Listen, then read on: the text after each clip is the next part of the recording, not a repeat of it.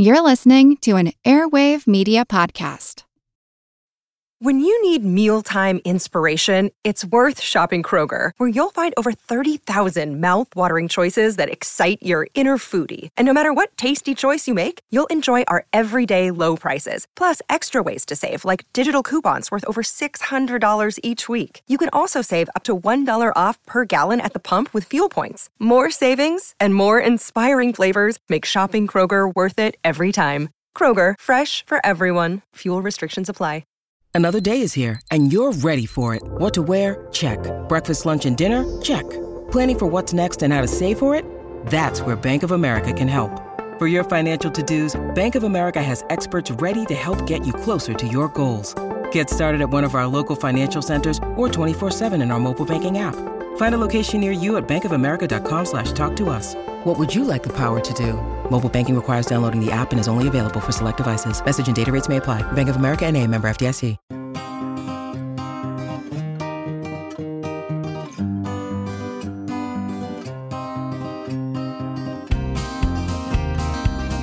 You can't see it, but you know it's there. Well, you don't usually hear that in science, and definitely not in astronomy, which is the oldest of the sciences.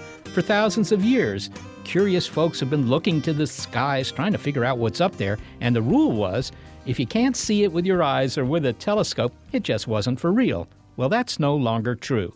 Researchers Konstantin Batygin and Mike Brown from Caltech believe they've found evidence of a massive planet in our solar system. Now, researchers haven't exactly laid eyes on Planet 9. Batygin and Brown discovered it using computer simulations and mathematical models. Some of the most startling recent discoveries in astronomy have been of objects or of stuff that we can't see directly with our telescopes. And these discoveries aren't incidental. One example is a planet 10 times more massive than Earth, far, far beyond Pluto. But how about learning that almost half of the universe is made up of something called dark matter? There's more of it than the stuff that makes up everything else you can see, and we still don't know what it is. But like this new planet, we're pretty sure it exists. I'm Molly Bentley. And I'm Seth Shostak. Welcome to Big Picture Science, produced at the SETI Institute, where researchers investigate the nature and origin of life. On Big Picture Science, we step back to get the wide-angle view on science and technology. And in this episode, well, what you can't see may blow your mind. But more than that, some, such as the subatomic particles called neutrinos, may hold the key to the evolution of our universe, while others, such as dark matter, could shape our future and maybe even threaten your existence. A new theory asks whether dark matter had a hand in sending killer asteroids this way, such as the one that did in the dinosaurs. Dramatic stuff, and it's all 100% invisible.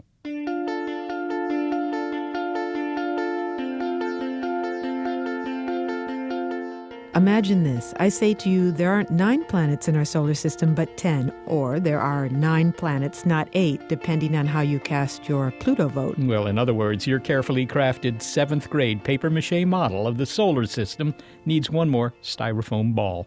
Make it several times the size of Earth and stick it on a wire beyond Pluto, way beyond Pluto. Can you see that? Well, if so, you're doing better than the astronomers. That new planet has never been seen directly. And yet, there's now evidence that Planet X, sometimes called Planet 9, exists.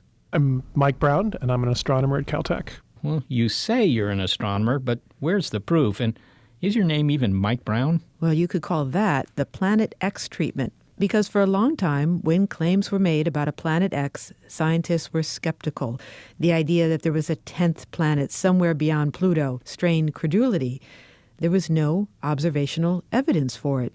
People would occasionally come forward claiming they had proof and that this time it was definitive, but it never panned out. So it came to be that if you just said Planet X to astronomers, you'd get bemused looks. So when astronomer Mike Brown announced that he and his colleague Konstantin Batygin had evidence of an additional purported planet that he called Planet 9, well, there was a collective cry of, here we go again. But times have changed. Consider, we've discovered thousands of new planets, but only a handful of these have been seen directly. The rest are inferred. It's kind of like finding the carcass of a moose and inferring that there must be wolves in the neighborhood. I've never heard that analogy. Okay, while the evidence for this planetary addition to our solar system is indirect, Dr. Brown says it's also compelling.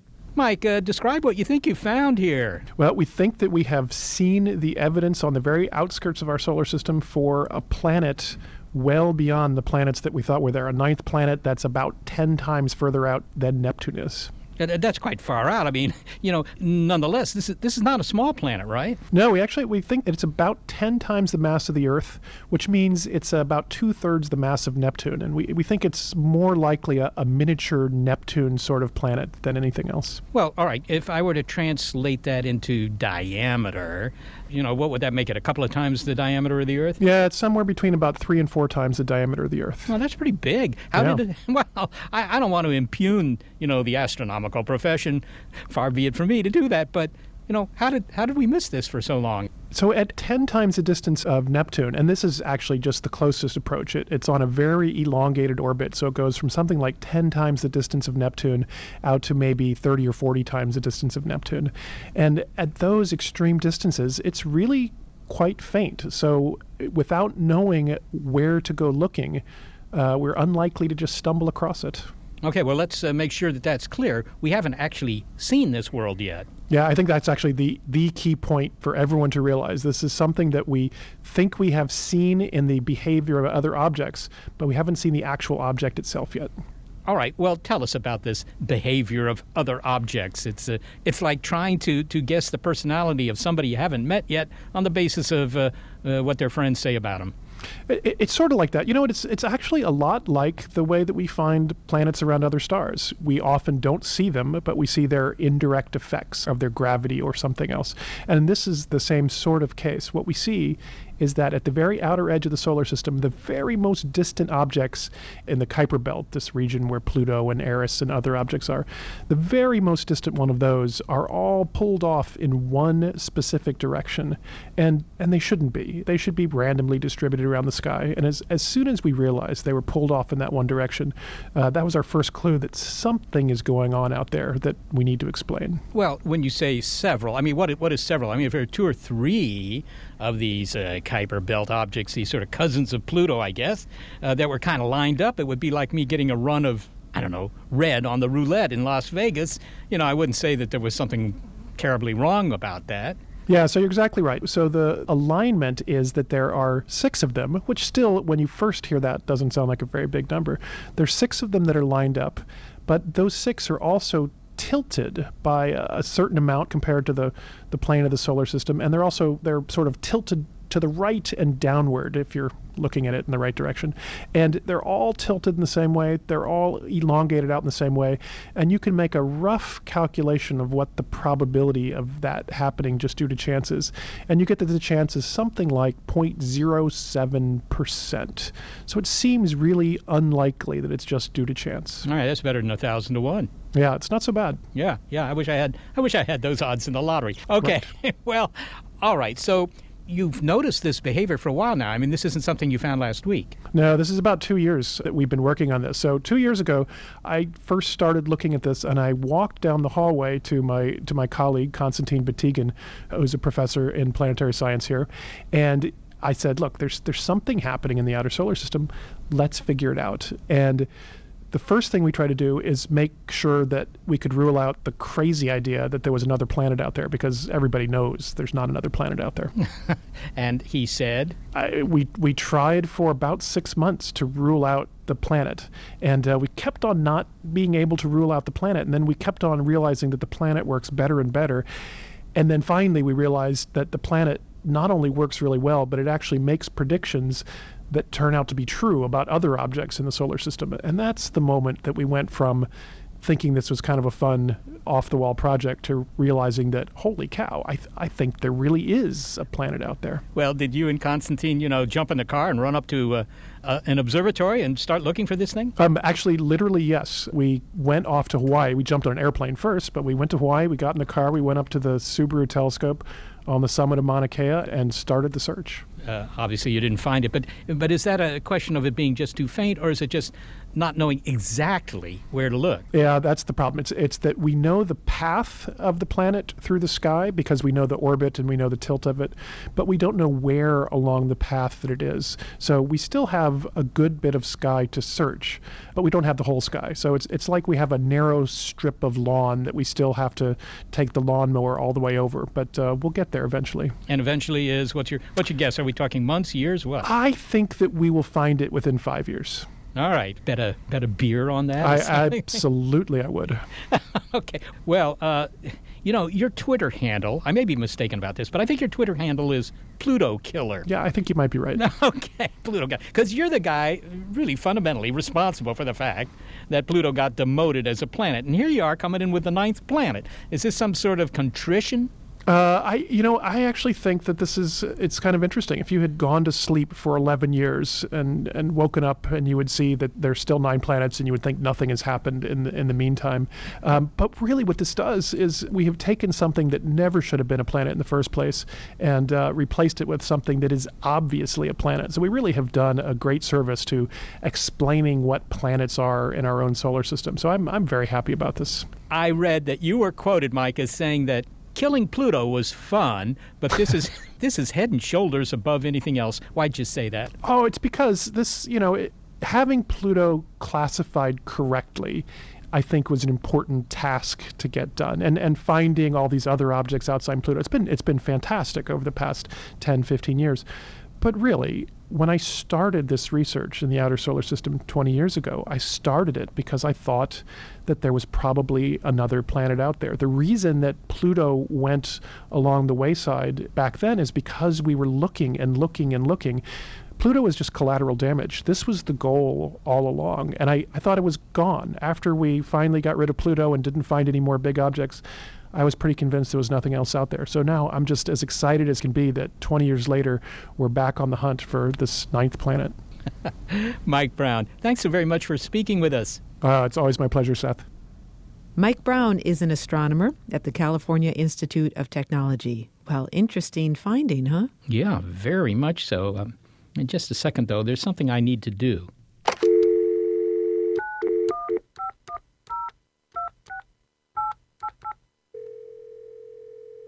Hi, Shri. It's Seth Shostak from Big Picture Science. How are things down there at Caltech? Pretty good. It's been a while since I heard from you, Seth. Yeah. Things are great here. Really? Well, I'm glad to hear that. I'm always keen to know what's going on in the astronomy department there. Listen, do you have a second? I want to double-check something. Go ahead. All right. We just interviewed a man claiming to be a Caltech astronomer named Mike Brown. Now, he laid out the evidence for the existence of a Planet 9, which I must say was pretty compelling. But, with all the speculation arising from this discovery, we feel we need to verify all aspects of it. So can I ask you, to your knowledge, does a Mike Brown really work there at Caltech? Indeed. He is, in fact, a colleague of mine. He is a professor in the Division of Geology and Planetary Science. Okay, so he is indeed an astronomer. He's not a biologist just trying to horn in on this planet discovery. No, not at all. He is, in fact, a card-carrying member of planetary astronomy. I didn't know you could get a card for that. Well, okay, listen, I kind of figured that because he did seem pretty knowledgeable about astronomy, but it's always best to double-check. Yeah, it's good to check. Thanks very much, Shri. Bye-bye. Well, that's a relief.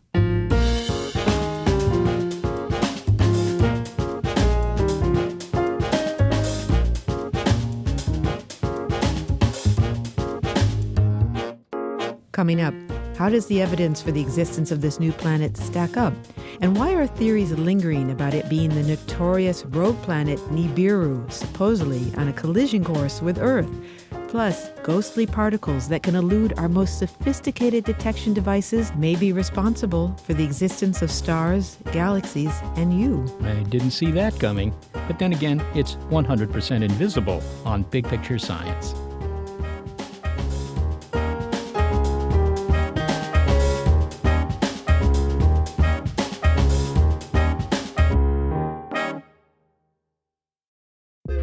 A lot happens every day. Cut through some of the noise by listening to What's New with Wired, a podcast that provides in-depth coverage on technology and culture. With new episodes released every weekday, you can catch up on all the major events you missed.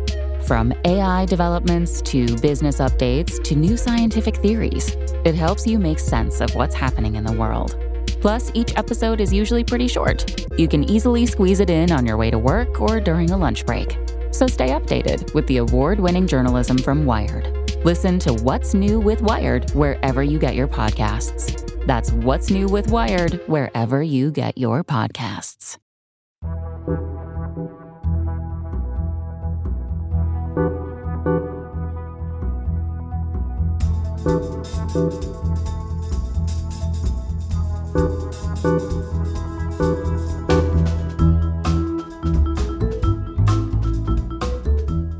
Well, we heard the evidence about Planet 9 and we checked out the bona fides of astronomer Mike Brown. It's good to know what's what so we can feel confident about this Planet 9 story. I'm Mike Lemonick. I'm an editor at Scientific American magazine. I am convinced that Planet 9 is real, although since I'm not an expert, you shouldn't listen to me. Okay, well, we might want to listen to him because Mike Lemonick reported on this research and the long history of the search for Planet 9 for Scientific American. He can put the purported find in perspective, including how the discovery of Neptune in 1846 played a role. His article, The Search for Planet X, is the cover story of the February issue. But Mike Lemonick is right. He is not the one to persuade us that the planet exists. That is the role of evidence. Well, let's review that evidence. Astronomers and planetary scientists say that they've noticed that there were objects far out in the Kuiper Belt whose orbits seem oddly synchronized, and it was thought that the gravity of a large planet far beyond Neptune and Pluto was affecting these smaller objects. What's more, they all have orbits that have an unusual tilt, and they're all tilted by roughly the same amount. Well, that's just too much to be coincidence. Okay, Mike, you titled your article The Search for Planet X. Is that the same thing as this mysterious Planet 9? I mean, Planet X kind of means Planet 10. Yeah, I know that. I can see there was some confusion. On Facebook, people were complaining about that. Planet X, as you probably know, is the generic term for a mysterious, undiscovered planet whose gravity is showing up in the behavior of other objects. So in the early part of the 20th century, Percival Lowell set out to find Planet X. We knew about Uranus and Neptune, but Neptune seemed to be acting funny. And so he said there must be a large planet out there, Planet X, for X being unknown, and let's go search for it. And they ended up finding Pluto, which in fact could not have affected Neptune's orbit. And in the end, they realized the funny things about Neptune's orbit were a mistake. Neptune was behaving fine. Anyway, Planet X is a generic term for a large undiscovered planet. If it's the 9th planet, still okay with you. Yes, absolutely. Well, okay, we spoke with astronomer Mike Brown. He gave us the skinny on this planet. Do you have any opinions about the evidence? I mean, are you convinced? Is it really there, or astronomers jumping to conclusions? Well, I mean, I am a science journalist. I'm not a scientist. And Mike Brown is pretty legitimate, and so are several of the other people I spoke with. And they all seem to think that this evidence boosts the case for a large planet to a pretty high degree. They're not claiming they've detected it. They're just saying that the evidence is pretty strong and they can't come up with another explanation. And because of who's saying this, I take it seriously. All right. Well, I mean, they've made a prediction then. I mean, this is great. This is like, I don't know, it's like Babe Ruth pointing to the bleachers and saying, I'm going to hit the ball there. They've made a prediction. Why isn't anybody looking for this planet? Well, people are looking for it. So Mike Brown has been looking for it for at least a year, and he's been doing it quietly because he wants to be the one to discover it. You know, once he tells everybody about it, they're all going to go out and look. But he told me that he was impatient. It would probably take him 5 or 6 years, and he doesn't want to wait that long. So he's invited others to join the party, and it's very clear that they are going to do so. And in fact, this planet, if it exists and it's in the place that they think it is, might actually have shown up in existing surveys. There might be evidence for it already and nobody noticed because they didn't know what they were looking for. So in fact, the discovery of this Planet X, or Planet 9, as Mike Brown and his colleagues call it, I mean, that discovery might have already been made. It might be sitting on somebody's hard drive, right? Exactly. You know, that there's some evidence that Galileo in 1610 or something saw Neptune, or maybe it was Uranus, and noted it but thought it was a star, and nobody thought about it again for 150 years. What about the credibility? Because, you said astronomers can't come up with another explanation for the odd orbits of these outer solar system bodies, these Kuiper Belt objects. What a terrible name to have for yourself. But, other than that, there's a big planet out there. But on the other hand, I'm thinking now of KIC 846-2852, this so-called Tabby star, which, dims occasionally. And people say, well, maybe it's aliens that have built some giant astro-engineering object around this thing. And you could say, well, they can't come up with another explanation. I mean, how credible is this big planet explanation? Well, so I would say that big planets, we know they exist. Alien megastructures, we don't know they exist. So already you're talking about a more plausible explanation. If they were saying aliens are making these Kuiper Belt objects behave badly, I would be more dubious. But they're not claiming they've discovered this thing. They're just saying, we think it's the best explanation we can come up with. And unlike those alien megastructures, this is something that, as you say, it's a prediction, and it should be, if it's where they say it is, and if it's as big and bright or dim as they say it is, we should really know within a couple of years. Why do you think this story excites the public? It seems to. It was the biggest story in the local media here not too long ago. Well, I think the fact that the solar system, which we think we understand very well, is maybe something we don't understand. The idea that there's a huge planet. When Pluto was demoted, people were upset. But Pluto is relatively small. It's this. We know it's there, and what you call it, whether it's a planet or not, is not that important scientifically, or it seems to me. But something 10 times the mass of Earth in our own solar system is just kind of mind-blowing.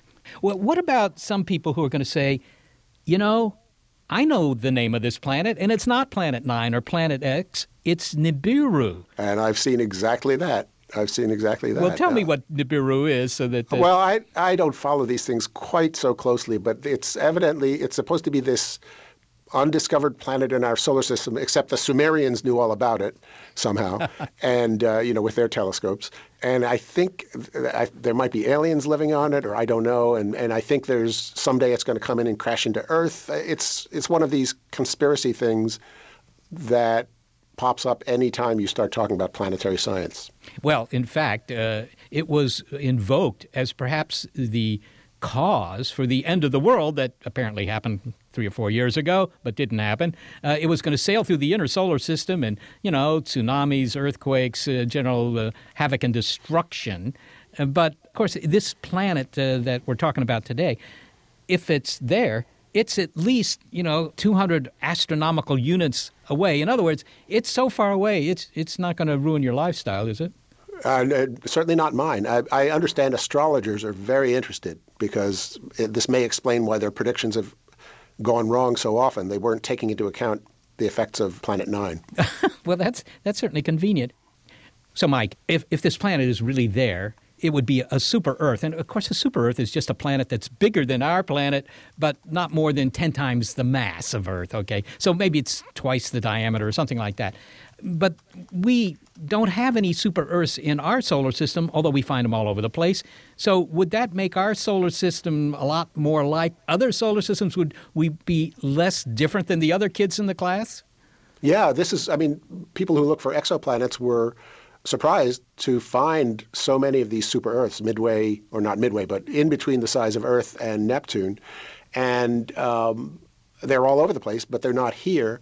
And so the question is, why not? And nobody has a really good answer, but one answer may be that they were here, and most of them were ejected from the solar system during the early days by gravitational interactions with maybe Jupiter and Saturn, but that this one didn't make it all the way out. And so we may have a super-Earth to call our own. Yeah, well, I don't know what we would do with it, but on the other hand, knowing that our solar system may not be all that special would, I would think, encourage people who are hoping to find life elsewhere. Probably so. People have been complaining also on Facebook. I go on Facebook a lot, that they're calling this a super-Earth, and that's ridiculous because it's not friendly to life. They don't understand what the definition of super-Earth is.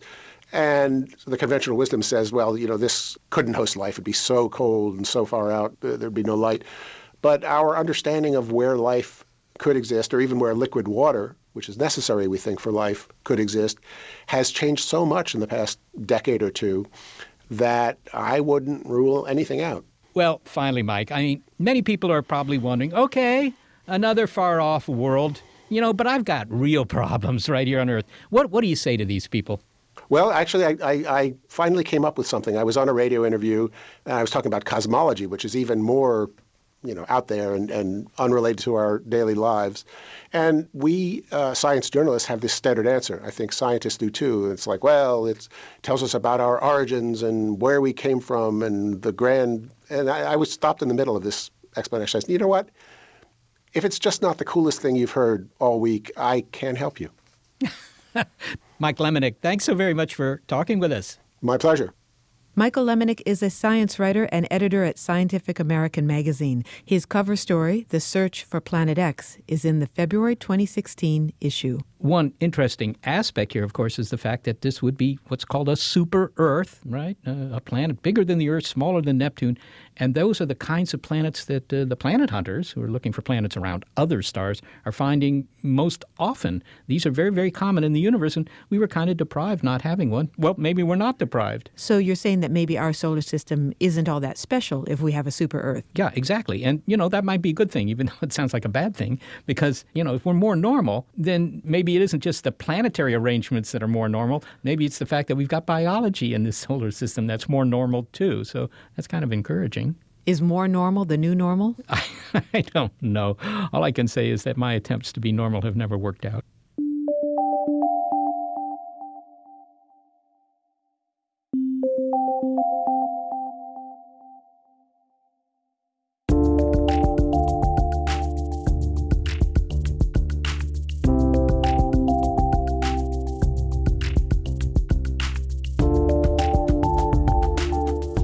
Well, ghostly particles called neutrinos have been called the tiniest quantity of reality ever imagined by a human being. And 100 trillion of these things are passing through you every second. You can't see them, you can't feel them, so why not dismiss them? Well, because the majority of them are really old, dating back to shortly after the Big Bang, and they didn't just witness the birth of our universe, they had a role in shaping its evolution. You can thank your local neutrino for you being you. Neutrinos are elementary particles, just as protons, neutrons, and electrons are. And neutrinos, a name given to these things by the Italian-American physicist Enrico Fermi in the 1930s, are second only to photons in abundance in the universe. But unlike photons, we now think that neutrinos have mass, and that their collective gravity could have a role in shaping the universe. But no one knew for sure. Mass or no mass? Sounds kind of like a Sunday morning church dilemma. But then, experiments at the Sudbury Neutrino Observatory, which is located in an underground mine outside of Sudbury, Ontario, discovered through some high-energy collision work that neutrinos could change their stripes and turn into something we call muon and tau neutrinos. They had flipped their identity, and that was evidence that they had mass. The experiment was led by astrophysicist Arthur McDonald, and his discovery that neutrinos have mass took him to Stockholm in December 2015, where he was the co-recipient of the Nobel Prize in Physics. Art, how many neutrinos are passing through me right now, if you had to take a guess? Well, through you. Let me talk about per square centimeter, which is about the size of your thumbnail, and that's about 5 billion per second from the sun. And we can't feel them as they pass through us. Oh, that's right. Neutrinos really only stop if they hit the nucleus of an atom or the electron surrounding the nucleus head-on. And so for them, matter is open space. So perhaps once in your lifetime, a neutrino will hit an atom and change it into another chemical form, but you won't even notice it. And yet they're significant, they're important. Why are neutrinos important? They're important from a basic physics point of view because along with electrons and quarks, they are the basic particles that we don't know how to subdivide any further. They come in 3 flavors, electron, mu, and tau. And those types of flavors of neutrinos, if they change as they travel, that can only happen if neutrinos have a finite mass. And that's what we observed in our experiments. And the mass of neutrinos is a very important property because it influences how stars and galaxies are formed following the Big Bang. The question of how neutrinos change from one type to another is of influence in supernova, collapsing stars, and in supernova, all of the elements heavier than iron are produced. So our very makeup is influenced by the properties of neutrinos. You said that the neutrinos that are passing through me right now probably came from the sun. Is that the only source of neutrinos? It isn't the only source, but it's essentially the most prolific source. The fusion reactions that power the sun produce enormous numbers of neutrinos in the process. This is nuclear fusion, where nuclei like deuterium are combining to produce energy. Basically, neutrinos are produced every time there is a type of radioactive decay called beta decay. And so, in fact, there are neutrinos coming from the Earth, predominantly from the uranium and thorium content in the Earth. There are neutrinos produced in the atmosphere by cosmic rays.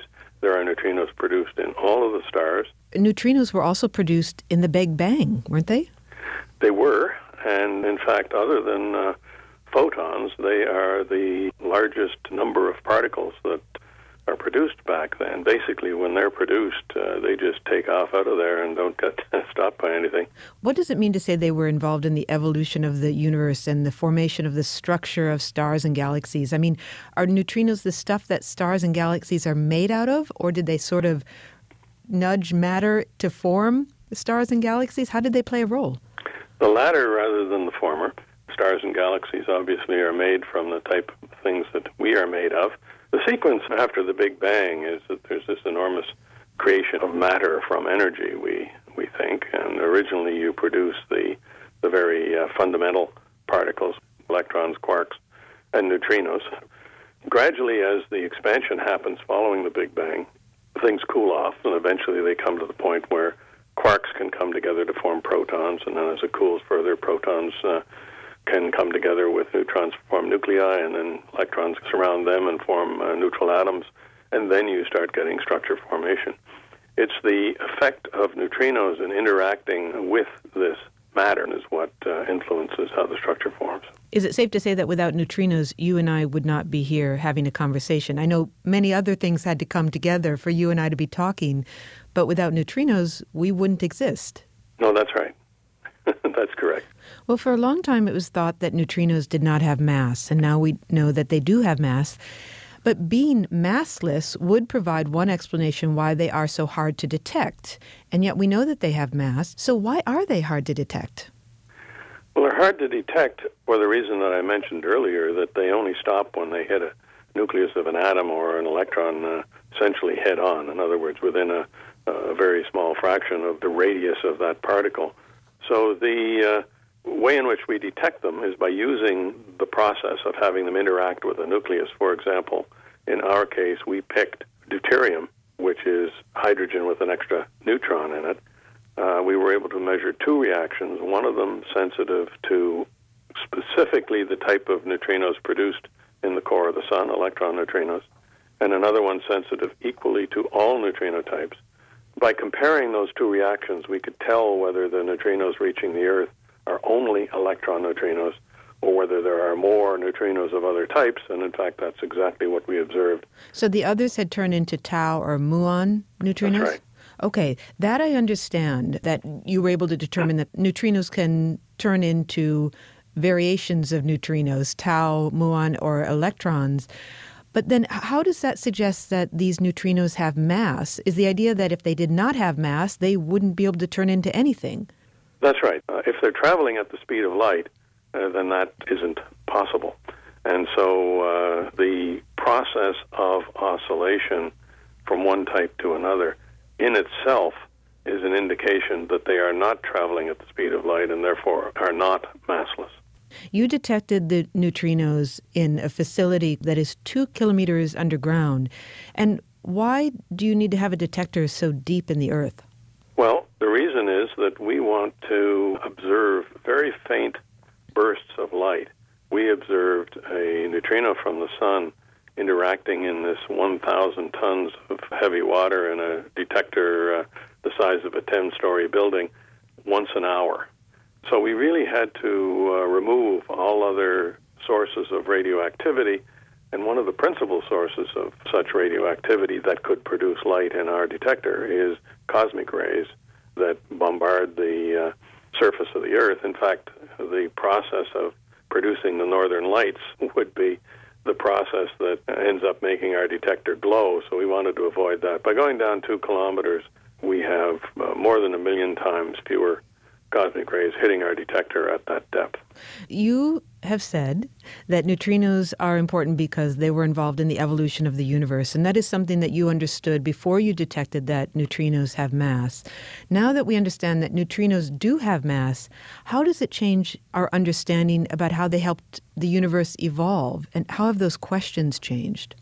Observing that neutrinos have a finite mass means it's really the first firm piece of data that goes beyond the standard model for elementary particles, for which we had such a tremendous success with the observation of the Higgs particle recently. That model postulated that neutrinos have zero mass. We now know that that's not true, and it means that you have to put in extensions to that model. When you start thinking of extensions to the model, you start thinking of physics that goes beyond the standard model. The physics that goes beyond the standard model can have implications in general in how the universe has evolved. One example in which neutrinos may well be participating is the case that we think that since we started with energy converting into mass in the original Big Bang, we think that there were equal amounts of matter and antimatter produced at that time. But somehow we live in a universe that's almost exclusively matter, with the exception of some radioactivity producing positrons and so on that are antimatter particles. And so where did all that antimatter go to? It must have decayed away in the early universe. There must be an asymmetry between matter and antimatter in the early universe. And for us to understand the theory of how that happened, further experiments on the properties of neutrinos are being carried out these days, including, for example, a long baseline experiment from Fermilab to the Homestake mine in South Dakota. Now, when you were doing this research on neutrinos, and you are still doing, did you have any hint that you might be doing Nobel Prize winning physics? Our scientists were attempting to do measurements that would be of significance in terms of influencing our knowledge of the laws of physics at a very fundamental nature. The fact that the Nobel Prize has been awarded for this research is something that all of us in the collaboration are very, very pleased about. But the objective in the first place was simply to do science that would be significant. Art McDonald, thank you so much for speaking with us. Thank you very much. I appreciate it. Arthur McDonald is an astrophysicist at Queen's University in Kingston, Ontario, and the director of the Sudbury Neutrino Observatory. He's a recipient of the 2015 Nobel Prize in Physics for his work demonstrating that neutrinos have mass.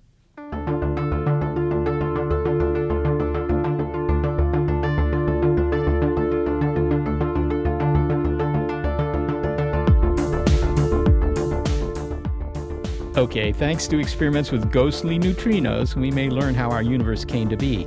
But that's not the only invisible force shaping our destiny. Nearly a half of the universe is made up of something called dark matter. We can't see it directly, but we know it's there. And now a speculative scenario asks whether this invisible matter contributed to a very visible change in our planet's biological diversity 66 million years ago, and whether it could do so again. Dark matter, the dinosaurs, and physicist Lisa Randall next. It's 100% invisible on Big Picture Science.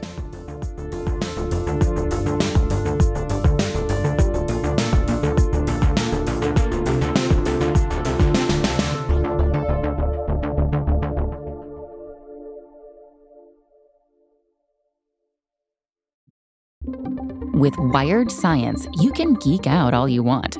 It's a podcast for anyone obsessed with math, science, space, biology, or technology. And it provides in-depth coverage on current news and discoveries. From strange diseases that turn your tongue fuzzy to tech that'll help crops grow from space. New episodes are released nearly every day, and they're typically under 10 minutes, so you can easily make them a part of your daily routine. Listen in the morning while you're getting ready, or during lunch while you check NASA's astronomy picture of the day.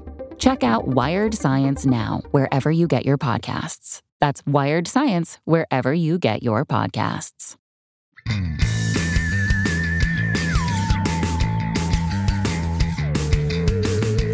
Okay, dark matter is weird.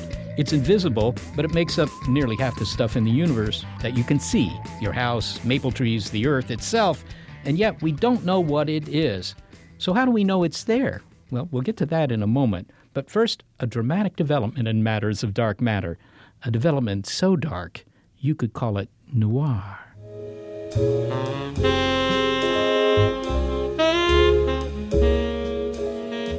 I'm telling you, doll, this crime scene wasn't pretty. They never are. Bodies everywhere. Oh, I can't bear it. The Triceratops, the T-Rex, and dozens of dinosaur species gone. Plus any critter bigger than a glove box. Who or what done it? We thought we knew. A rock from space. It came barreling down faster than a hitman hops in a boiler to skip town. And suddenly, everything's past tense. We had the case sewn up. But now it ain't looking so straightforward. A second suspect has come to light, and we're in the dark. The rock had an accomplice. That's what we're thinking. It had help from an invisible hand, a silent partner, a mysterious cohort, an enigmatic... I get the idea. And tracking them down in this dark city ain't gonna be easy.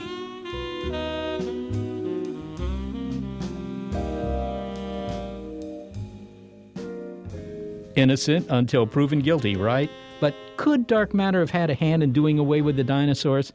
It's a speculative idea, something that Harvard physicist Lisa Randall emphasizes, that the pull of dark matter may have put that asteroid on a collision path with Earth. But what's more, if so, it may be responsible for a pattern in asteroid and comet impacts in our past and also in our future. Her book, Dark Matter and the Dinosaurs, examines the connection between the two, but also the overall interconnectedness of the universe. But first, we meet the suspect in question, dark matter.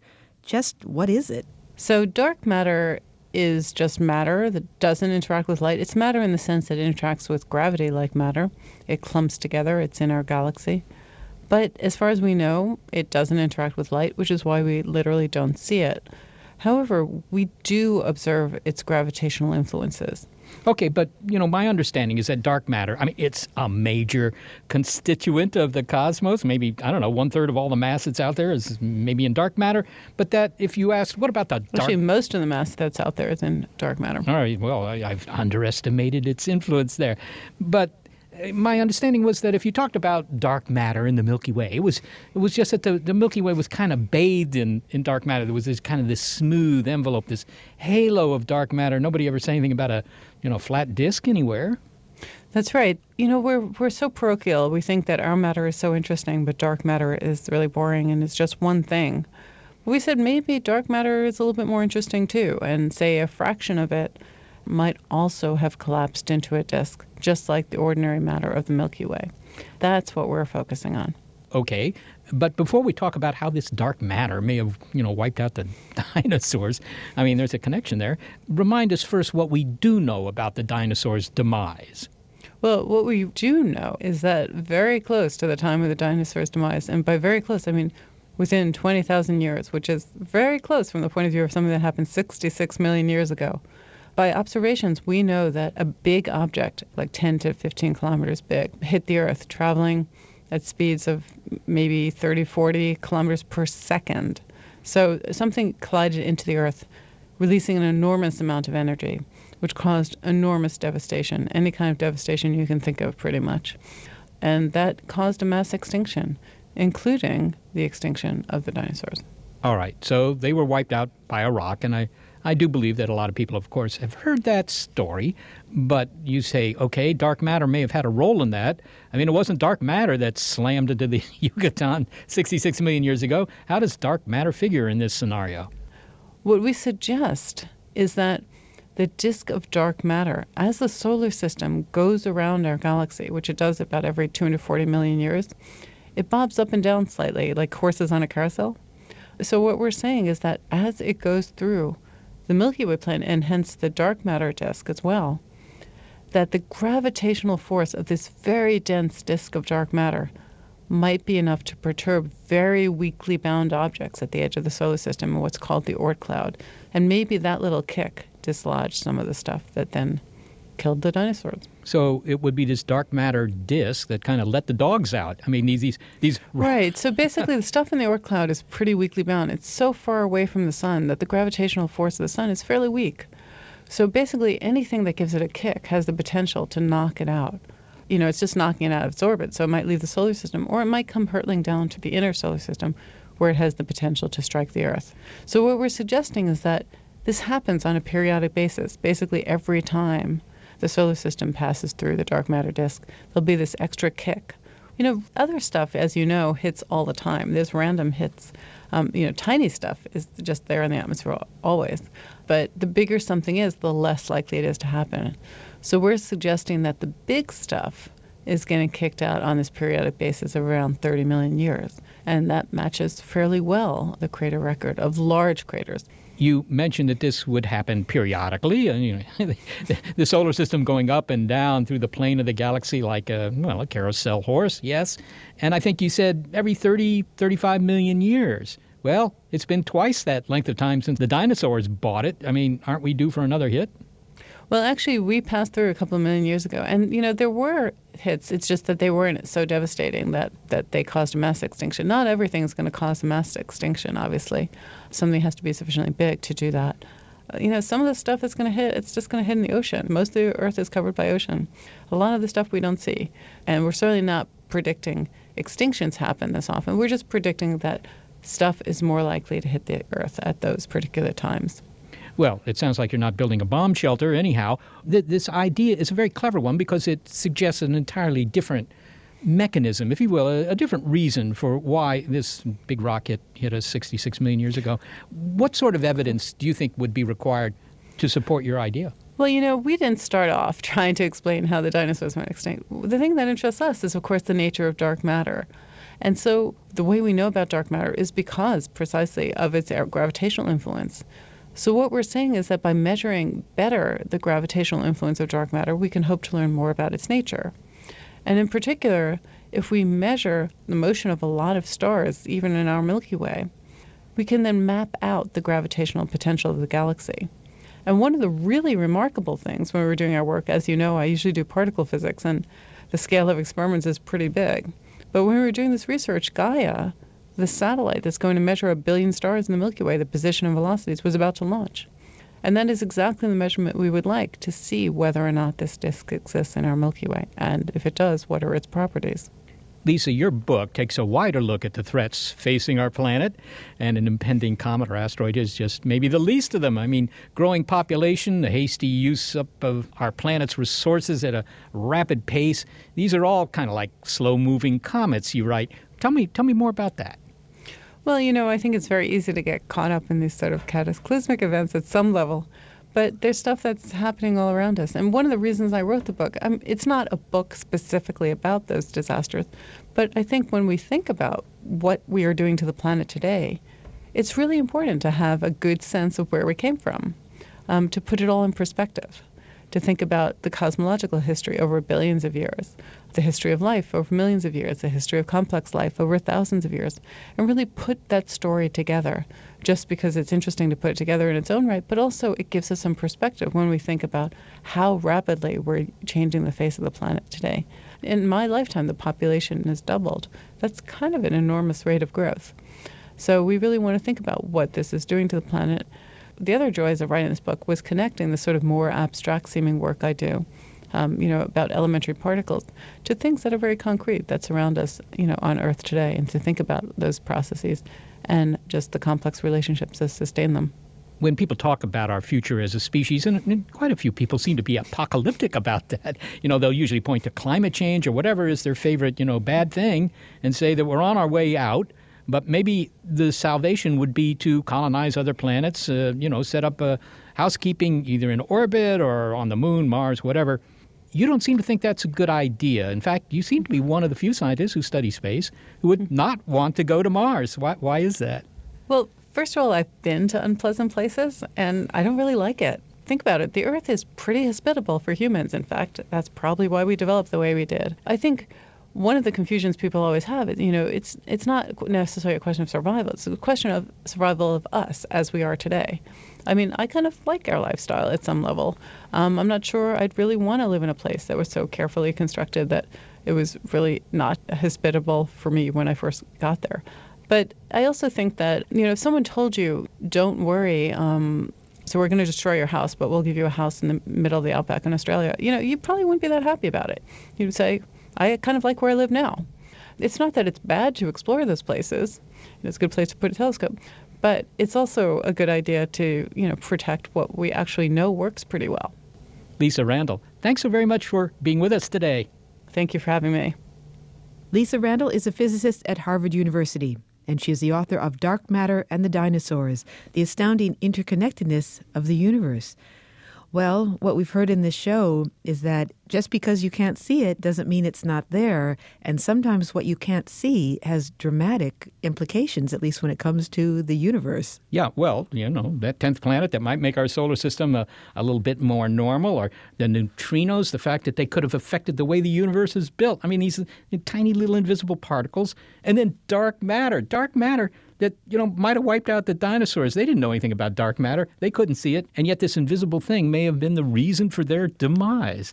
And may play a role in future asteroid or comet collisions with Earth. Indeed. And that might be a good incentive to continue our work in learning how to deflect asteroids. And in figuring out just what dark matter is. What comes out of this for me is that, sometimes answering the most fundamental, most interesting questions about our existence may come from studying those parts of the universe that we actually can't see yet.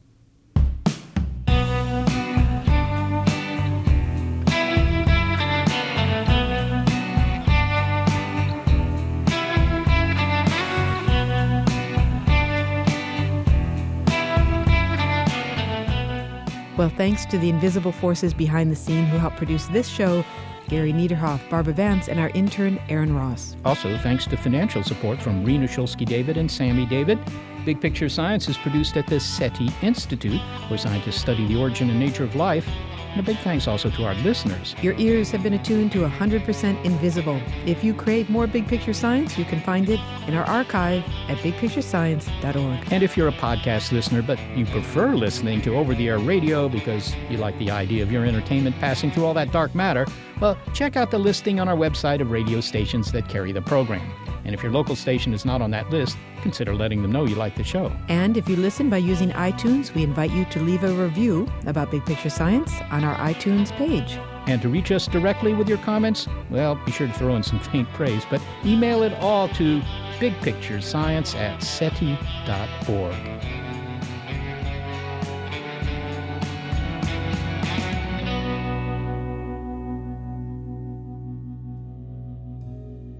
An unseen force, a cryptic cohort. It's clear what you mean. A clandestine comrade, an incognito amigo. You just choose one. A latent agent, an unapparent partner, a concealed confederate, an aid in the shade.